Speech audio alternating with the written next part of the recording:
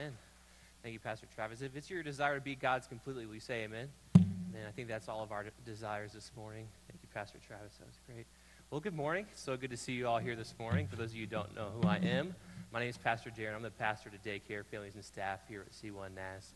It's just a joy to be with you this morning. I trust you had a great Christmas. It's good to see you back. This morning, if you have your Bibles with you, if you wouldn't mind turning to 2 Kings 4. That's where we're going to be spending all of our time today. So you can flip there and kind of keep your finger stuck in that page because we're going to be looking at different passages there. 2 Kings 4. The central character in this passage we're going to be looking at is Elisha. He's the prophet Elisha. And just a few chapters before chapter 4, Elisha's teacher, Elijah, had just been taken up into heaven in a whirlwind. He left Elisha behind. So Elisha went through a period of grieving. He was saddened. He was disheartened at the loss of his good friend and teacher Elijah. But the scripture tells us that the spirit of Elijah rested on Elisha. And so he continued their ministry just like any good protege. So here, this passage we're looking at today is one of Elisha's first ministry opportunities that he has on his own. So let's go ahead and just jump in. 2 Kings 4, it says this. The wife of a man from the company of prophets cried out to Elisha, "Your servant, my husband, is dead, and you know that he revered the Lord. But now his creditor is coming to take my 2 boys as his slaves." Elisha replied to her, "How can I help you? Tell me, what do you have in your house?" Your servant has nothing there at all," she said, "except a small jar of oil." Elisha said, "Go around and ask your neighbors for empty jars. Don't ask for just a few. Then go inside and shut the door behind you and your sons. Pour oil into all the jars, and as each is filled, put it to one side." She left him and shut the door behind her and her sons. They brought the jars to her, and she kept pouring. When all the jars were full, she said to her son, "Bring me another one." But he replied, "There is not a jar left." Then the oil stopped flowing. She went and told the man of God, and he said, "Go, sell the oil and pay your debts. You and your sons can live on what is left." Now, this story may be familiar to you. You may have heard this story multiple times and read it through in your daily readings. But as I read this familiar story, and I was thinking about what God would have me and praying about what God would have me preach this morning, he let me see this passage with new eyes. So my prayer is that for all of us who may have read this passage before or heard it before, that we would all just see this with new eyes and hear anew and fresh what God has to speak to us through this passage. So let's go ahead and look at just the first couple verses there. 2 Kings 4. The wife of a man from the company of prophets cried out to Elisha, "Your servant, my husband, is dead, and you know that he revered the Lord. But now his creditor is coming to take my 2 boys as his slaves." Elisha replied to her, "How can I help you? Tell me, what do you have in your house?" So here we have a widow. She's at the end of her rope. She doesn't have much left to do. She doesn't have any choices. She's experienced the tragic loss of her husband. She finds herself in crippling debt, and now she faces the risk of having her children taken away from her and sold into slavery. To say that this woman should be worried would be an understatement. But look at what she does. In what seems to be a last-ditch effort, the widow opens up her front door, and she cries out to this prophet that is passing in front of her house. But I don't think that Elijah's appearance on the scene was just merely a coincidence. I think that what we can learn from this passage is that God showed up right on time. God showed up right when the widow needed him most. Here we have a widow that's telling Elijah, "Your servant, my husband, is dead, and you know that he revered the Lord. But now his creditor is coming to take my 2 boys as slaves." Scripture, this text makes it sound as if the creditor is literally on his way to the widow's house, that he is walking down her sidewalk on his way to take her 2 boys away. Time is running out, but that's exactly when God shows up on the scene. Can I remind you this morning that God is never, ever late. His timing is always perfect. It may have seemed to the widow that time was running out and that she was running out of time, but God had a plan, and he knew what he was going to do and when he was going to do it. You may find yourself in similar circumstances today. Maybe you find yourself at the end of the road. You may feel like time is running out in your personal circumstances. We've been talking a lot about waiting these past few Sundays. Maybe you're still waiting and you feel like time is running out. There may be a situation you've been praying and praying and praying for, but it doesn't seem like God is ever going to act, and it doesn't seem like anything is going to happen in your situation. I just want to remind you this morning that even though you might feel like the widow, You feel like the creditor is literally on his way to your house. I want to remind you today that even though you feel like you're running out of time, God does not feel that way. God wants you to know that he is still in control and that his timing is still perfect. Just because you're waiting on God doesn't mean that God isn't working in your circumstances even now. Just like how he sent Elisha, just when the widow was most desperate, just when she most needed God. How he sent Elijah when the widow most needed him. God is going to work in your situation right when you need him most. So God may be asking you to wait right now. The widow was in this period of waiting before Elijah walked up on her doorstep. You have to trust that God has it under control, that his Spirit is working behind the scenes of your circumstances. So be still. Don't take back the reins. Instead, lie back in the confidence of your good and your faithful God who is in control and whose timing is always perfect. As I thought about this idea of God's timing is always perfect, I'm always reminded of this time, and it wasn't that long ago, honestly. I was still at Trevecca. I was still in college, and I had a roommate and my best friend. We were staying in an apartment together off campus. We were staying there for a few months, and it was during this time that I was going through a really dark period of my life. I was experiencing a lot of stress. I was under a lot of stress. I didn't have much personal time. I was super busy. I was insecure for some reason. I felt a lot of insecurity. And I was overcome with feelings of loneliness. This was a period of my life that I went through. I just wasn't in a good spot emotionally. And I was calling out to God almost every night. God, I don't know what's going on. I don't know why I feel this way. I need you to lift me out of this pit because I can't take this loneliness anymore. Please help me, God. And I was praying that every single night. And I lived off campus with my roommate. And just like when it seemed like it couldn't get any worse, my roommate left and ditched out practically in the middle of the night. Not because of anything I did, but he found better opportunities elsewhere, and he left in the middle of the night. And so I came home from work one day, and he was gone, and he took a lot of the stuff that I needed, and he left the apartment in a mess. And I came home to an empty apartment. He left me with a rent I couldn't afford. He left me with a mess that I had to clean up. And he left me with an empty apartment in one of the loneliest periods of my life. And I remember when I walked in that empty apartment late at night, I got really, really mad at God. I cried out to him in anger, and I prayed to him, and I told him how lonely I was, and how this is how you answer my prayer, God, by taking away the only friend I had. And I didn't have a lot of money at the time, and so I knew there was no way that I could afford the entire rent because we had been splitting the rent up until this point. And after a quick survey of the apartment, I noticed he took a lot of the necessities that I had needed. The most pressing I kind of made a list of all these things that he took that I needed. And the most pressing of which might sound a little weird, was a shower curtain. He took a shower curtain, which is just so, I don't know why, but he felt like he needed to take that. So I was like, well, that's the thing I need to get ready in the morning to go to school. So I was like, I need a shower curtain. And I didn't have that much money to spend, but I went to Walmart at 10 o'clock at night to pick up a shower curtain. And the whole way to Walmart, I was just really mad at God, and I was crying out to him. And can I just tell you right now that it's okay to tell God how you really feel? You're not going to hurt his feelings if you tell him. He already knows how you feel. So I was telling God how I feel. I was telling him how I felt by the circumstances. Getting really mad. I was like, God, how could you do this to me? And I pull into Walmart, and I step out of my car. And it's like, okay, I'm going to go buy a shower curtain with money I don't have. And I look down, and there on the ground of the parking lot is a $20 bill. That's not the actual picture. I found that on Google, but it looked just like that. Just like, thanks, God. And I snapped a picture. No, this I found on Google. I stepped out of my car, and there I see a $20 bill laying on the ground of an empty Walmart parking lot at 10 o'clock at night. I think that God used this money, and I took that money, I bought a shower curtain. I truly believe that money was God showing me that he was still with me, even in this dark period of my life. It was God telling me that his timing is still perfect. He provided right what I needed, right on time, right when I needed it most. And I won't go into all the details of how all this worked out in this period of my life, but he did that over and over and over again. He showed up, and he showed up, and he worked, and he worked.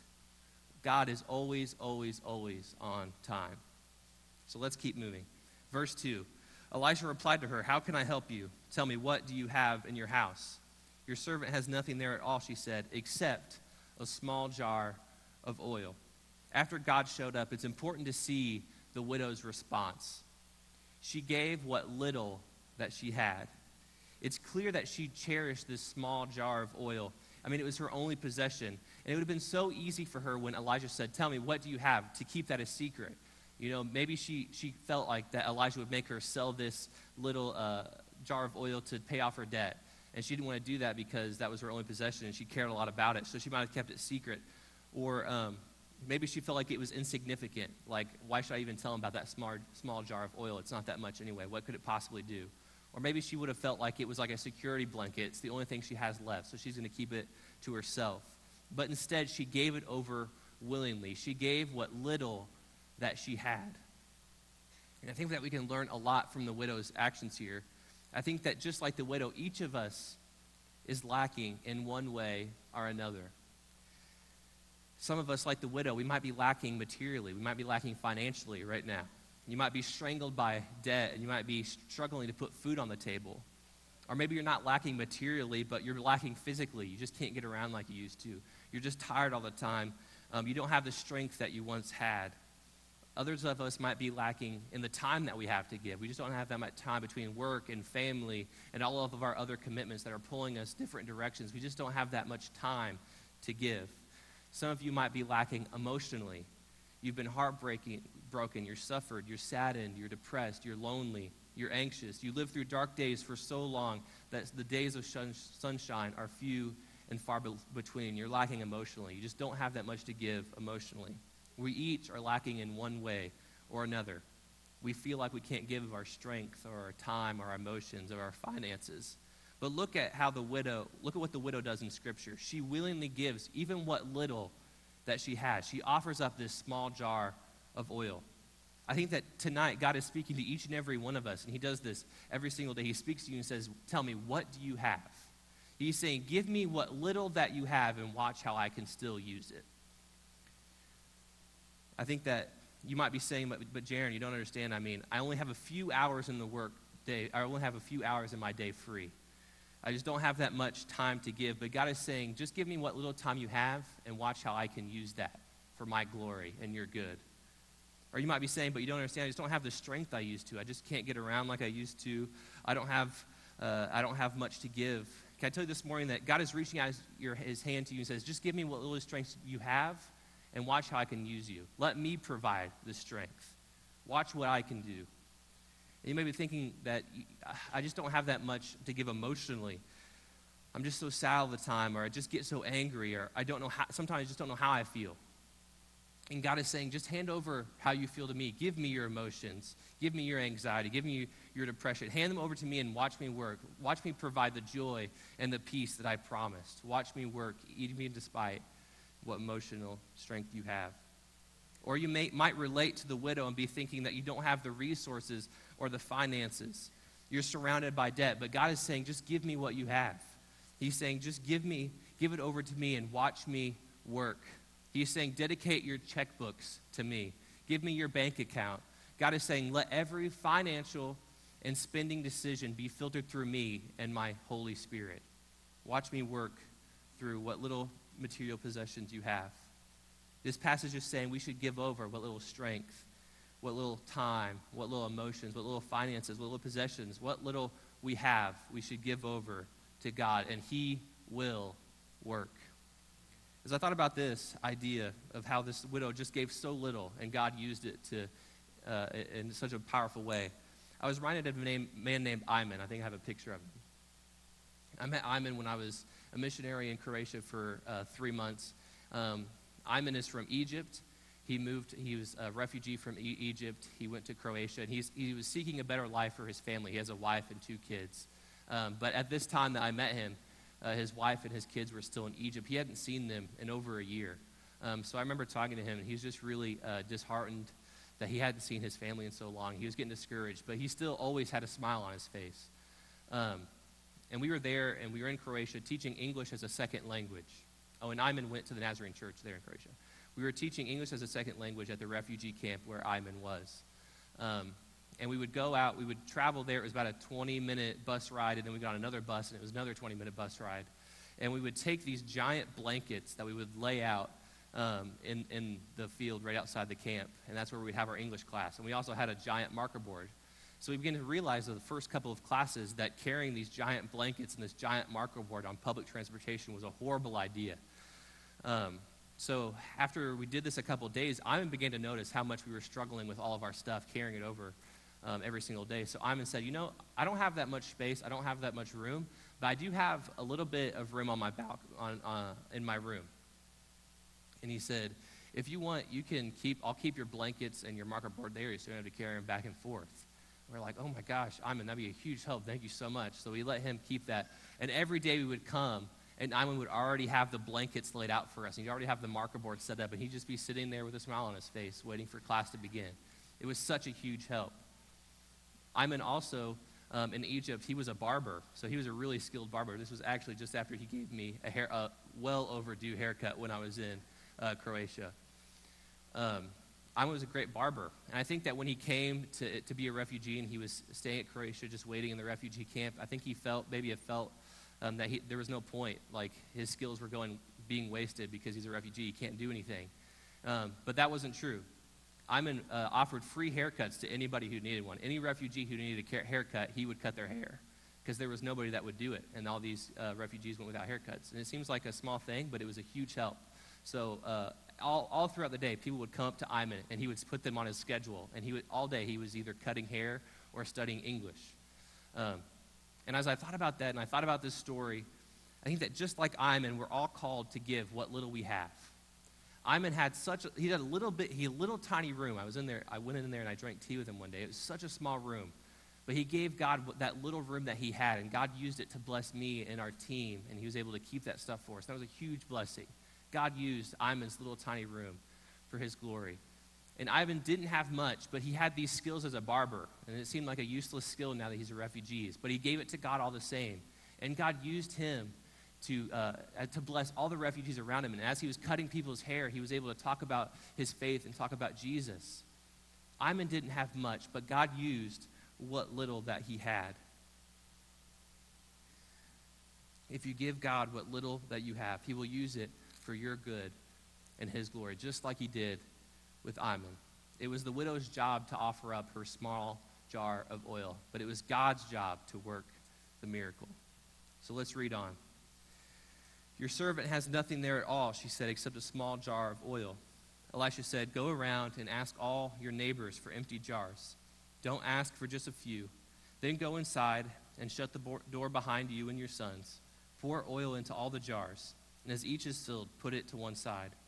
She left him and shut the door behind her and her sons. They brought the jars to her, and she kept pouring. When all the jars were full, she said to her son, bring me another one. But he said, there's not a jar left, and the oil stopped flowing. We see here that the widow not only just gave what little that she had, but she acted faithfully.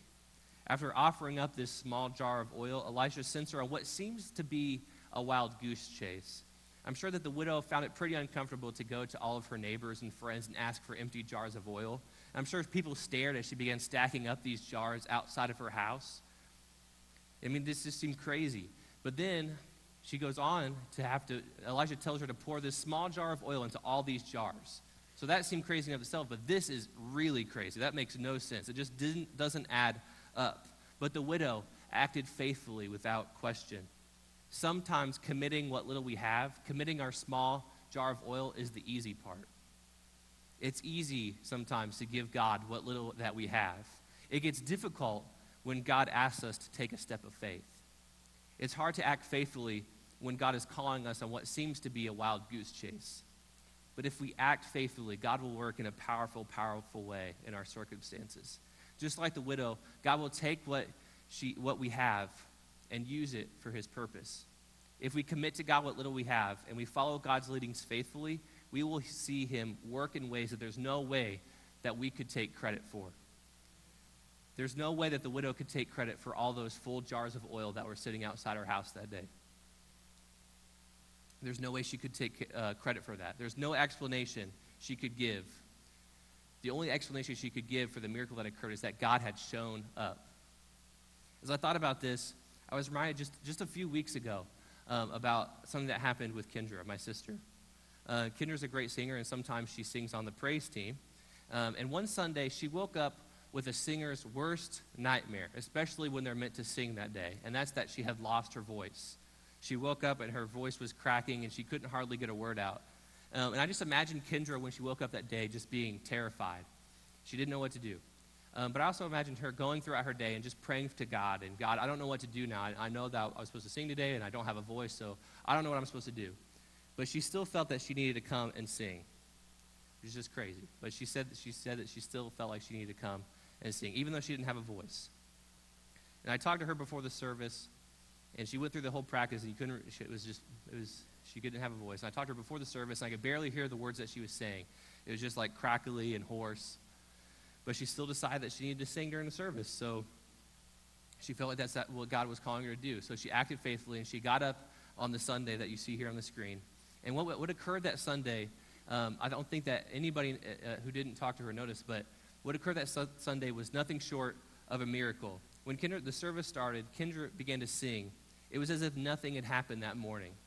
She went through perfectly fine, and she had a clear singing voice. It was like she had never lost her voice in the first place. There wasn't a crack. There wasn't a cough. Her voice was back. And it wasn't until the service had ended that she came up to me, and I was like, how in the world were you able to sing when I talked to you before the service? You didn't even have a voice. And she couldn't speak again because her voice was gone again. But through the cracks and the hoarseness, I heard her say, I don't know. I think that God was up to something. You see, God restored her voice for those moments so that he could get the glory. Just like the widow, there was no way that Kendra could take credit for what happened on this stage that Sunday. There's no way that Kendra could have taken credit for the miracle that had happened. God performed a miracle in which only he could get the praise. If we give God what little that we have, and we are faithful with what he calls us to do, we will see God work. But it takes faith. So let's go ahead and finish out this verse. God has just performed a miracle. The widow's in possession of all these countless numbers of jars. A miracle has just occurred in her life. And I want you to think about this. What would you do at this point? What would you do? If the miracle had just happened and you have all these jars now, and you have this crippling debt, and the creditors coming to take away your kids as slave, what would you do? I know what I would probably do is like take a picture and sell them on Craigslist. Buy two, get one free. And just get them all out of here, get the money, and buy off my debt. Maybe you'd go down to the market and you'd sell all the jars of oil too, and you'd get the money and pay off your debt immediately, as quick as you could. The creditor's on the way. But look at what the widow does. Verse 6. When all the jars were full, she said to her son, "Bring me another one." But he replied, "There's not a jar left." Then the oil stopped flowing.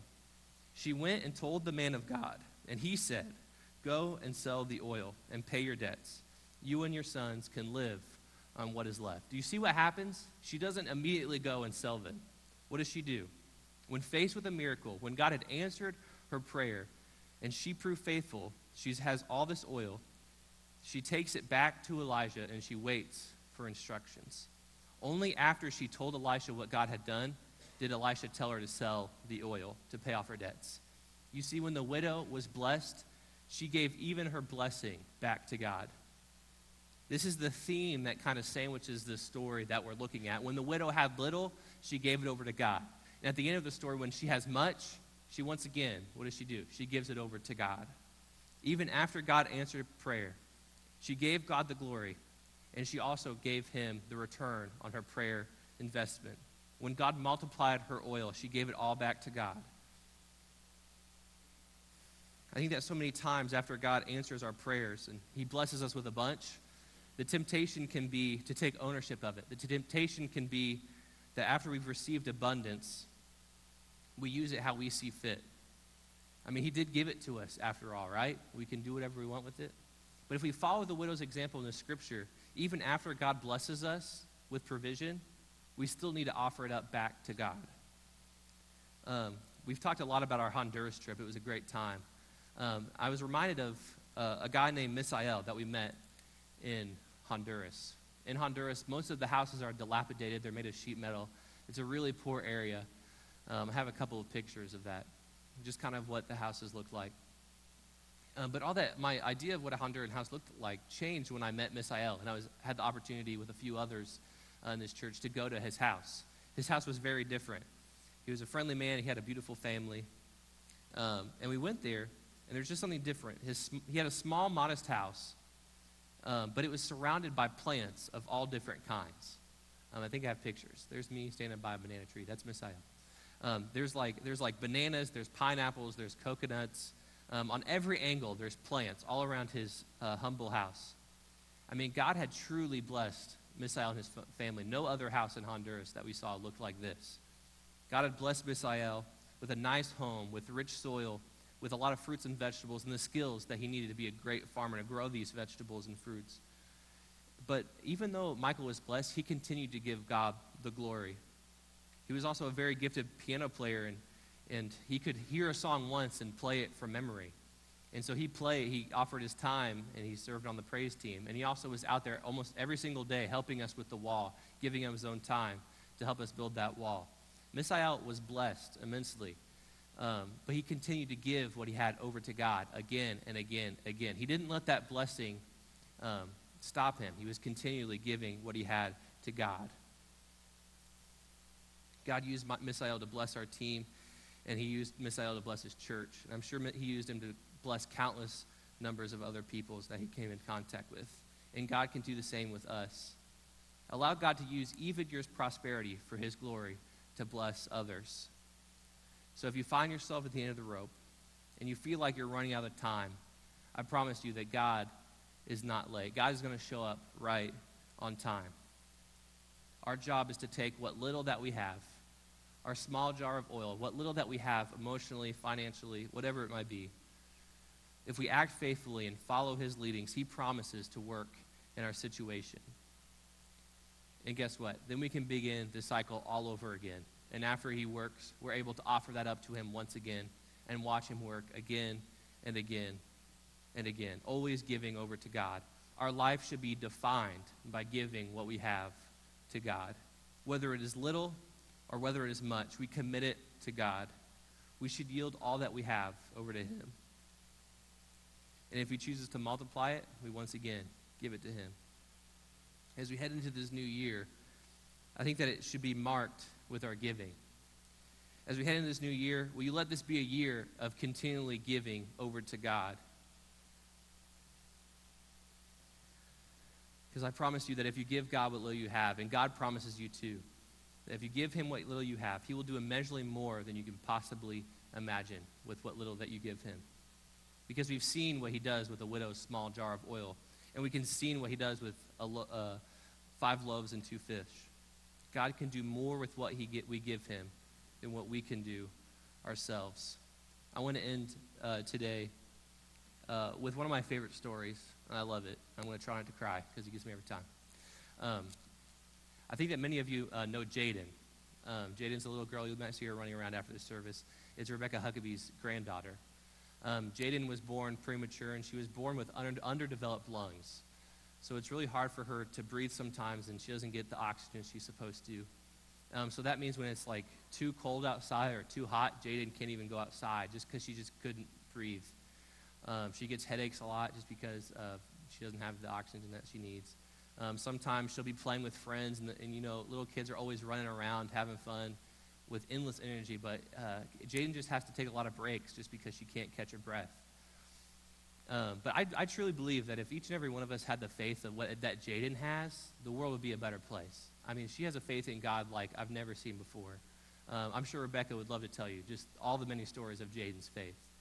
But one of my favorites, Rebecca told our small group class a few weeks ago. Her and Jaden went to a doctor's visit, and they were sitting in the waiting room. And Jaden had this piece of paper, and she was writing on this piece of paper just lines and lines all the way across. She was writing just who God is. She was just writing it out. She would write things like, God is good all the time. Or, you know, God is always with you. God will never leave you. Just all down this piece of paper. And so she was writing that on that piece of paper. And then the doctor called them back, and Rebecca and Jaden got up, and they were walking to the back. But Jaden stopped, and she still had that piece of paper, and she ran back, and she laid the piece of paper in the seat of the room, of the seat in the waiting room. And she ran back over to Rebecca. And Rebecca was like, why did you do that? Why did you leave your paper back there? And Jaden said, I just felt like someone needs to know who God is. You see, Jaden doesn't have much. She can't play like the other kids. She can't breathe. She has headaches. She doesn't have much to give. But what little that she has, she gives over to God. And God uses Jaden every single day to preach to her family members and to minister to kids around her and to minister to me. Even now, I'm about to cry just thinking about it. Jaden doesn't have much, but what she does have, she gives over to God. And Alyssa's going to come, and she's going to play the piano for us as we close the day. And I don't know where you are this morning. Maybe we're going to open the altars here. Maybe you just want to come forward and you just want to dedicate this next year to God. You want to dedicate this year as a year that you're just going to give God what little that you have. The ups and downs of this next year. You're going to give him what little you have, and when he blesses you, you're going to give it all. Maybe you just want to give this year over to God. Maybe you find yourself in a period of waiting right now, and you just need to find peace in the fact that God's timing is perfect, and you just want to come down here and give that over to God once again. Maybe you find yourself at a loss of what to do in your situation, a loss of what to do with what little that you have. You don't have that much money. You don't have that much strength. You don't have that much emotional strength. But you want to come and you want to give what little that you have over to God and watch how he can work even through that. Will you come and give what little that you have? Or maybe you find yourself blessed this morning. God's worked in your situation. He's blessed you and your family. He's provided you with abundance. You just want to come and you want to give even that blessing over to God and give him the glory and the praise that he deserves. And you once again want to come and offer what you have. We each have our own jars of oil. So I'm going to pray. After I pray, if you would come. Heavenly Father, we just thank you for all the many ways that you've blessed us, God. And I don't know where everyone is this morning, God, but you do. And some of us just don't have that much, God. And we're going to come, we're going to offer what little that we have to you, God. Or if we've been blessed, Lord, we just want to come and offer what we have to you. We trust that your time for us. If you would just work in this moment. If you would come.